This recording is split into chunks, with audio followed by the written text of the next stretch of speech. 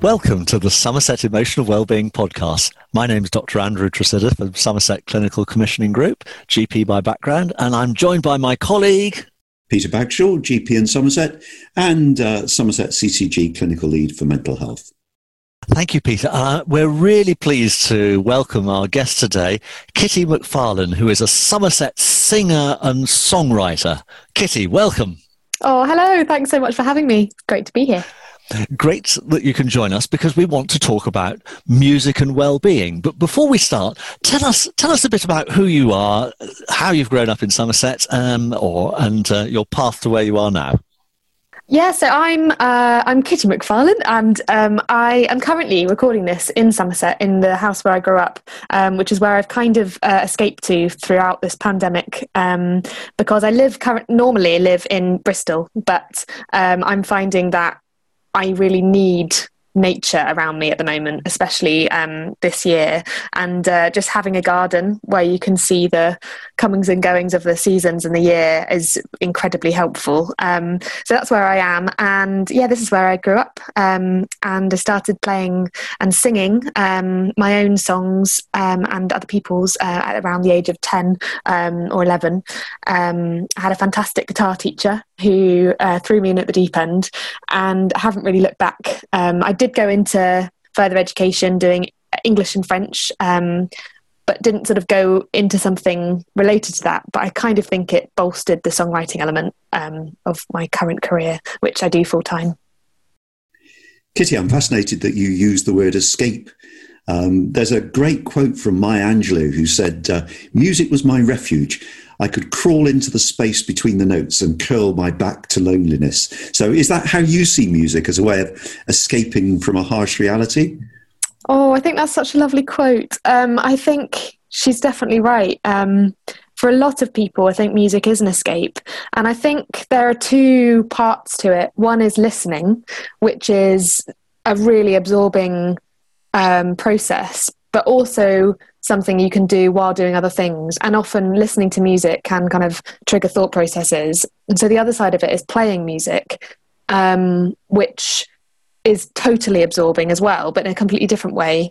Because I find that sometimes when I'm playing music, I can't think of anything else. I'm so one-track minded. The concentration levels are there. So it is an escape, but in two different ways. And that's really interesting, because we talk a lot about mindfulness and being in the moment. And I think music, whether you're listening or playing, is a great way of doing that, isn't it? It makes you focus on that emotional journey. And can I give a little plug to say that you're going to be doing one of your own songs right at the end of this podcast? So people carry on listening and you'll hear Kitty playing at the end. Absolutely. I have to say, I'm always in awe of anybody who can sing and anybody who can play an instrument, but also to do the two at the same time. How does that work? Does that require a lot of concentration? Is it something that happens naturally, or how does it work? I think it's something for me that I've always found quite a natural thing. When I started playing guitar when I was 10, 11-ish, I did it so I could accompany my voice. And there is something really special about feeling your voice and your singing mixing with the notes that you're playing on the guitar. And actually, as a physical process, I think when you've got the guitar against your body, you can feel the reverberations and your voice really melding harmonically. That's something I've always found really special. Thank you. And many of us in our younger years, perhaps, Peter, have been to discos which were too noisy, and we felt the booming going through us. What you're talking about is an acoustic guitar close to you.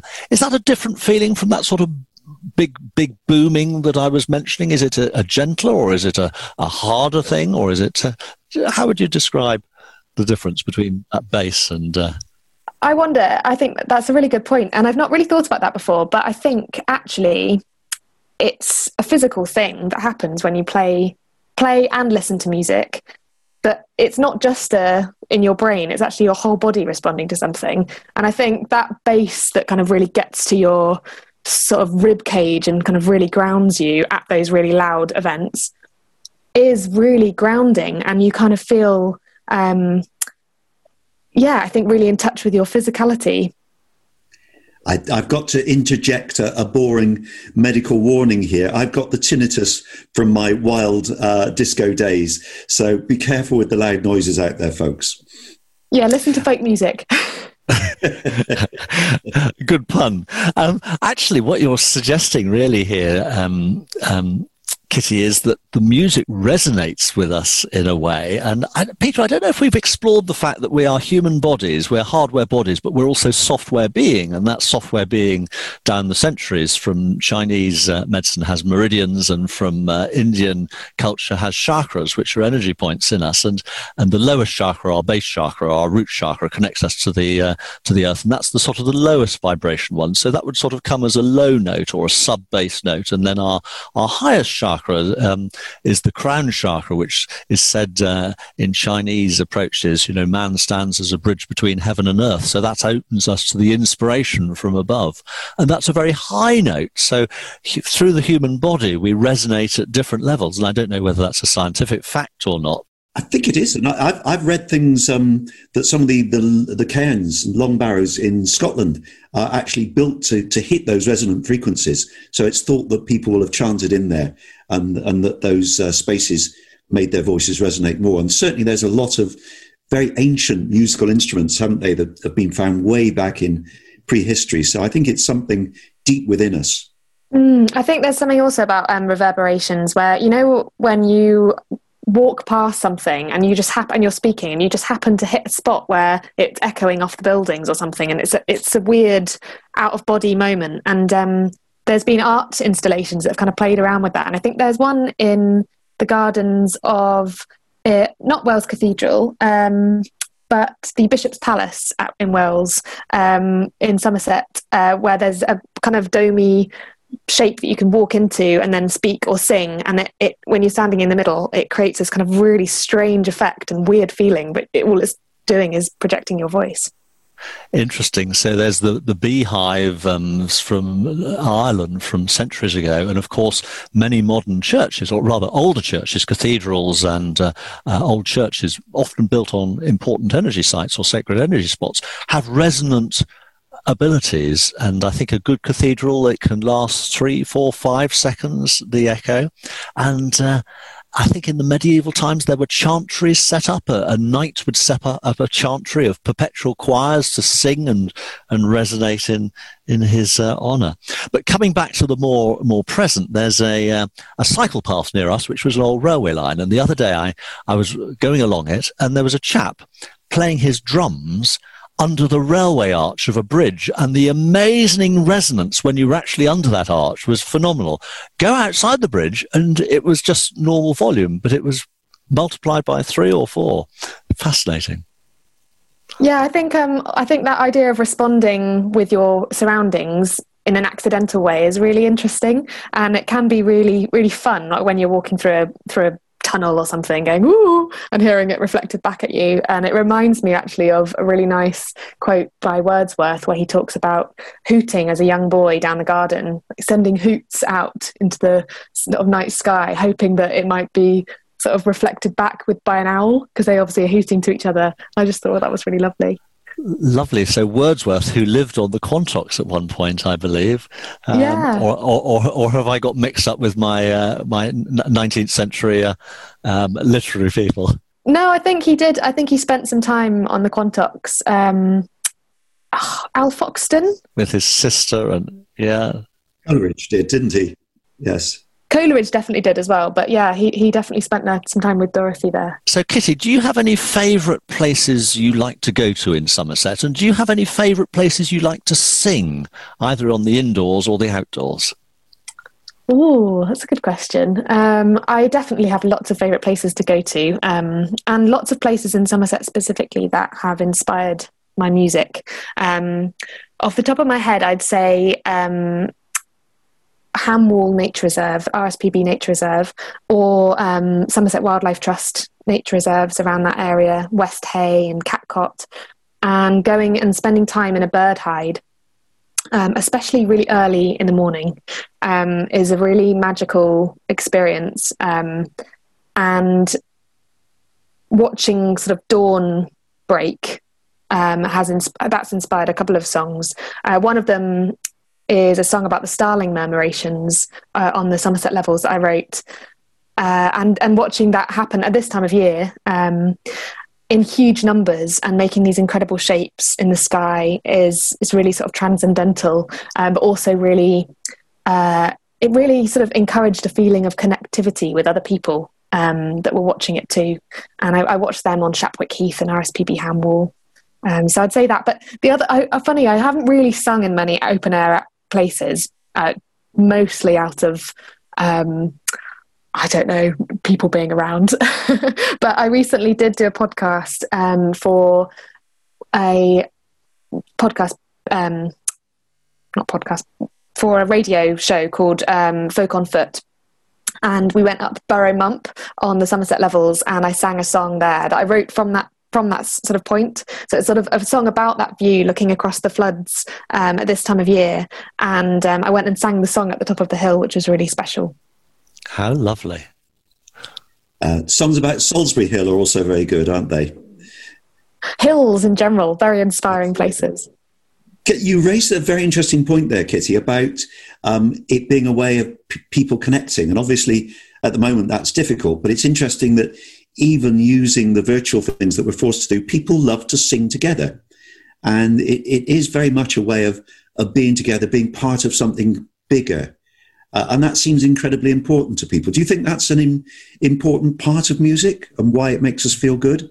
Yeah, I think you're right. I think there's a way of bonding with people through music that you can't really do verbally. And I've experienced it in ways at music festivals, playing with other musicians late at night. Just someone starts playing a song or a tune and other people join in. Especially you get this with the Irish and Scottish and English traditional music, which is really lovely. Especially what appears to sometimes be the spontaneous creativity of it. And I remember going to Sidmouth Folk Festival years ago, and just these people playing this wonderful music completely without no notes in front of them. It all seems from remembered material, and just change key and change chord and change tune and just go off on another area. Yeah, I think it can be really intuitive and impulsive, and also conversational as well. Yep. So what about the benefits of singing together? So not just as the singer, but groups of people singing, choirs and the others. What's going on there? Because it does seem that the sum is more than the whole of the parts. Sorry, the whole is more than the sum of the parts. Yeah, I actually experienced this quite recently. I've been part of choirs throughout my life, but mostly when I was younger. And recently I joined a choir, weirdly during this year, which sounds bizarre, but they were doing it in a way that was really safe and a bit different to normal. And so we'd sing in little groups spaced out. And there was something really, really lovely about hearing your own voice, not especially as me as a solo singer. I'm always singing on my own on stage. And that's the sound that you're listening to. But when you're hearing your voice but clouded by other people and enhanced by other people, and you're building something bigger, it's such a great feeling, even harmonically, when you can hear the sort of vibrations interlocking with other voices. It's lovely. So there's something about connection and being in harmony with other people. And what does music do for your mood generally? What would life be like for a week without music? If you had absolutely no music for a week, how would you feel? Yeah, it's really interesting. I think, again, it comes down to there's two different versions, I think, listening and playing. And listening to music, I think, can be really transportive. And I find it funny how some songs can jettison us into the past, into adolescence especially. But playing music it can also be very transportive, but you have to be in a good mood to play music sometimes. If I'm in a bad mood and I play music, it doesn't necessarily get me out of that. For example, earlier on this year, when at the beginning of the pandemic, I was finding it really hard to pick up the guitar and play. And I know having spoken to lots of musician friends who also had that experience. So I think you have to be in the right mind space to do it. But once you do, it does help, if that makes sense. And because we're medical, we'd better give a bit of scientific grounding to the benefits of music. So it's been shown to reduce cortisol, it releases dopamine, and it has effects in the amygdala, orbitofrontal cortex, ventral striata, and the ventral medial prefrontal cortex. So it has all these actual effects in the brain, but I much prefer a way of looking at it where, for instance, to give another quote, Lao Tzu, music in the soul can be heard by the universe. Oh, I love that. And Peter, you've got a particular interest in mental health and a particular knowledge about dementia. Does music have any effect on our brains and on cognitive function and anything like that? One of the big things that's happened in the last few years is self-help groups in dementia and peer groups. And one of the best is Singing for the Brain.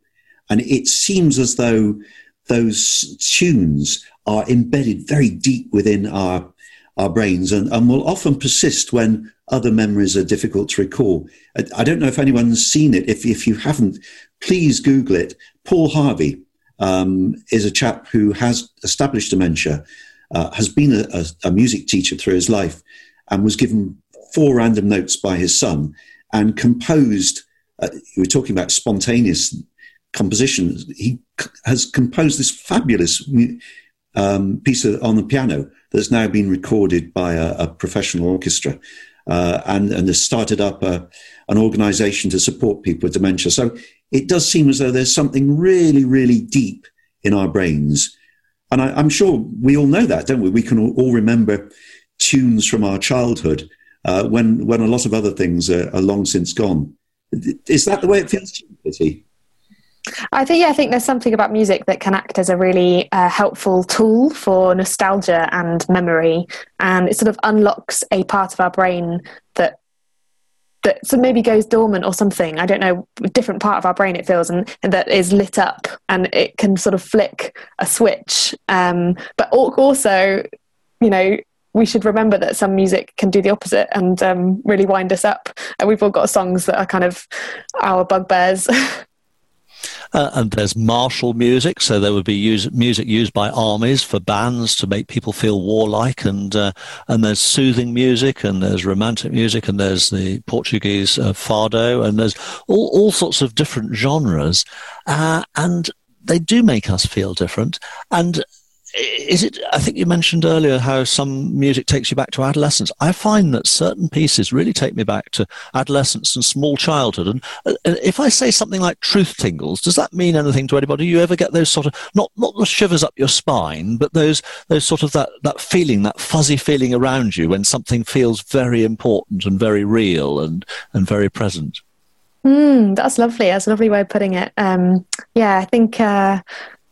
it's interesting how I think it's a bit like deja vu almost, or nostalgia, but whereas you can just be sent somewhere so transportive by music. Yes. I can certainly relate to that. There are pieces of music that do give that tingling up the spine, definitely. And can I ask you another thing that puzzles me, Kitty? That I like often quite listening to quite sad music, and yet somehow it doesn't make you miserable. What's the paradox? What's going on there? Why is sad music enjoyable to listen to? Well, that's funny. I actually read somewhere that we might be sort of slightly conditioned to thinking that minor music is sad, like minor chords, and that major chords is positive. And there are loads of examples of songs that are inherently sad that are written in a major key, and it's trying to get to the bottom of how that is possible. And lots of songs that are the other way around, that are happy songs that are written in a minor key. For example, Pharrell Williams' Happy is written in a minor key, and that sort of just seems really bizarre. Oh yes, that's one of Hillary's favourites. That's a great one. My wife's favourites. That it's interesting. Somebody was telling me that actually, you know, if we go back to that software being bit and the energy body, that it resonates to different frequencies, and sometimes we need to be fed or supported or nourished with that harmony. So that might be sometimes why we have particular pieces of music, not just because we heard them in a special place or we were with somebody at that time. So there's some interesting things going on. Just coming back to the science, Peter, we were talking about cognitive function earlier, but I've just got here some scientific studies of psychologists that say that music can improve cognitive performance. Music, as you said, can reduce stress. There's 10 of these. Number 3, music can help you eat less. That sounds good, doesn't it? And music can improve your memory, and certainly a number of us, when we study, listen to music as well and find that helpful. I have to say, I can't do it with somebody speaking, but I can do it with somebody singing. Music can help pain. So what's going on there? Because we know that pain is felt in the brain, even though it may be that your leg that's got bruised or your arm that's been hurt in some way. Music may help you sleep better. Music can improve motivation. Music can improve mood. Music may reduce symptoms of depression. And finally, music can improve endurance and performance. And that's from the verywellmind.com website. So there's a whole load of proven scientific approaches. I wish I knew exactly how this worked, because here we are, lucky enough to live in Somerset with this beautiful nature. And for many of us, the two are just different harmonious aspects of creation in some ways. Music is what you're producing and singing and writing, Kitty, and there is nature out there. Maybe inspiring, you said earlier? Yeah, I think it's interesting that you mentioned that as well. And the two worlds aren't completely separate, because there's been a lot of proof that natural sounds can reduce stress and tension. And birdsong, for example, I find really relaxing. And I think it's a reminder that the world is turning and that life is beginning again, especially at this time of year when you hear birds starting to sing the dawn chorus. Thank you. And what about the sound of the sea or rivers? Yeah, definitely. I made an album a couple of years ago called Namer of Clouds, and for it, as part of the process, because a lot of my songs are about specific places, particularly around Somerset and beyond, and because of that, I wanted to sort of almost collaborate with the sounds of the wild in a way, and I borrowed a really posh portable recorder and went and recorded loads of found sound, which is just kind of gathered sounds from around the county, and featured them in the songs, kind of wove them in and out. And one of them was the sounds of the coastline on the North Somerset coast. There's a little bay called St Audrey's Bay, and that was the kind of soundscape and backdrop of a traditional song found on the Quantock Hills, all about sea morgans, which are these kind of malicious, malevolent creatures that live on the Somerset coast. Specifically, sea morgans are in Somerset, and they come to the shore at the bottom of this big waterfall on the North Somerset coast, and they comb their hair with seashells. So I recorded the waterfall and stuck that on the backdrop of that song. Lovely. Is that the album that's got the picture of Highbridge Beach with the little lighthouse on it? Actually, that's another one. That's an EP, a shorter thing I did a couple of years before. But yeah, there's lots of photography around Somerset. We've got the Burnham-on-Sea lighthouse, Hinkley Point sort of in the background, and Burrow Mump and the levels. They all feature in the songs, but also on the covers. Oh, that's great. The link you've made between natural sounds and particularly birdsong and music is quite an old one, isn't it? And I think that one of the pieces that tops the classical charts every year is Vaughan Williams' Lark Ascending, that uses that natural sound. And I'll give a plug to our listeners again, that if they hang on, they'll hear you sing it at the end, and we can experience this. And also we'll put up links to all your music as well. How does music affect you, Kitty? Do you like folk music? Is it the sadness of the folk music? Is it the connection with nature? What is it about that style of music that particularly attracts you and that maybe would draw other people in and give them emotional benefits?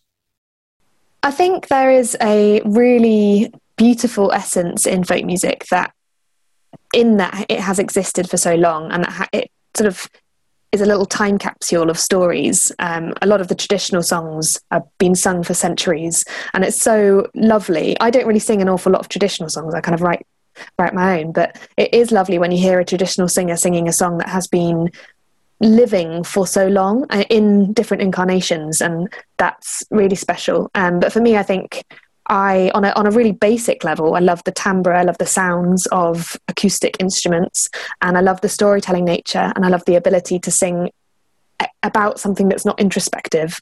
It's telling stories that exist beyond me, which I think is really, really lovely. And I love also how folk music tells stories of the times. So they can be political and they can be protest songs. In a subtle way, they can tell stories of individuals that are too lowly to make the history books. And they can tell stories of like bigger global things that are happening as well. And for me, I use my own songwriting as a way to make sense of the world and to reassure myself as well that I am part of something much bigger. So I think I, in a way, write cathartically, but it's not stuff about my own personal life. That's really interesting. Music connects us to story, and our soul responds to story. As children we did, but as adults we respond at a deep level to story. It connects us to history, it connects us to places and to times, and it connects us to the harmonious patterns of nature, both being outside and bird song, which might have been the original inspiration for man to want to make music or some types of music. And it connects us just maybe to who we are in the here and now. And that's really important at these times when a lot of us are having challenges, personal. A lot of people have had great loss, and music can be very, very important. And I think possibly it's almost time to leave it there and just to move into listening to you have a song. And before we do that, Peter. I just wanted to throw in my last quote, if that's okay, which I think sums things up pretty well. Music gives a soul to the universe, wings to the mind, flight to the imagination, and life to everything. And that was said by Plato over 2,000 years ago, and it's as true now as it was then. And thanks very much for coming along, Kitty. That's lovely, Peter. Thank you. Thank you so much, Kitty, for coming along. And your website is kittymcfarlane.com, and we're about to listen to you play and sing. Lovely. Yeah, absolutely. This is a song which I selected because of its sort of links to mental well-being, I think. And it's a really simple song. A lot of my other songs have big stories behind them, but this is just quite a simple one. I wrote it for a friend's baby, newborn baby. But it's also a song for anyone who needs consolation or reassurance or a bit of comfort, just as a reminder that dawn will conquer the dark. So it's called Dawn and Dark. Thanks so much for having me on.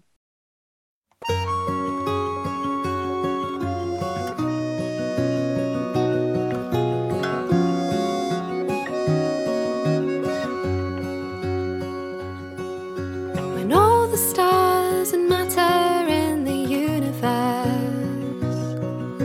at nighttime speed your fearful heart, know that someplace, somewhere else on this earth of ours, dawn wages war on the dark.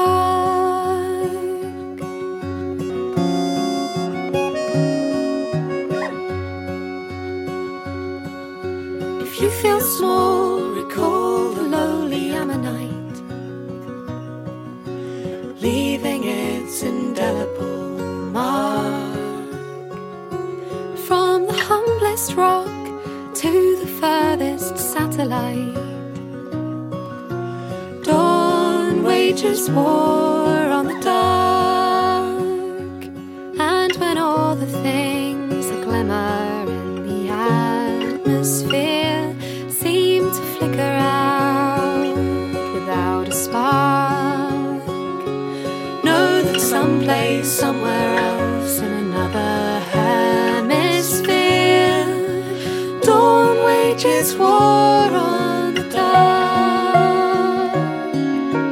Dawn wages war on the dark.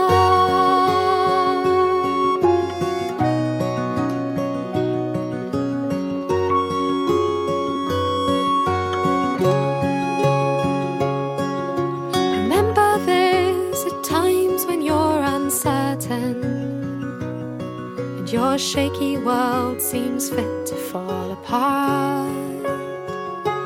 That as surely as the rivers reach the oceans, dawn wages war on the dark. Dawn wages war on the dark. Dawn wages war on the dark.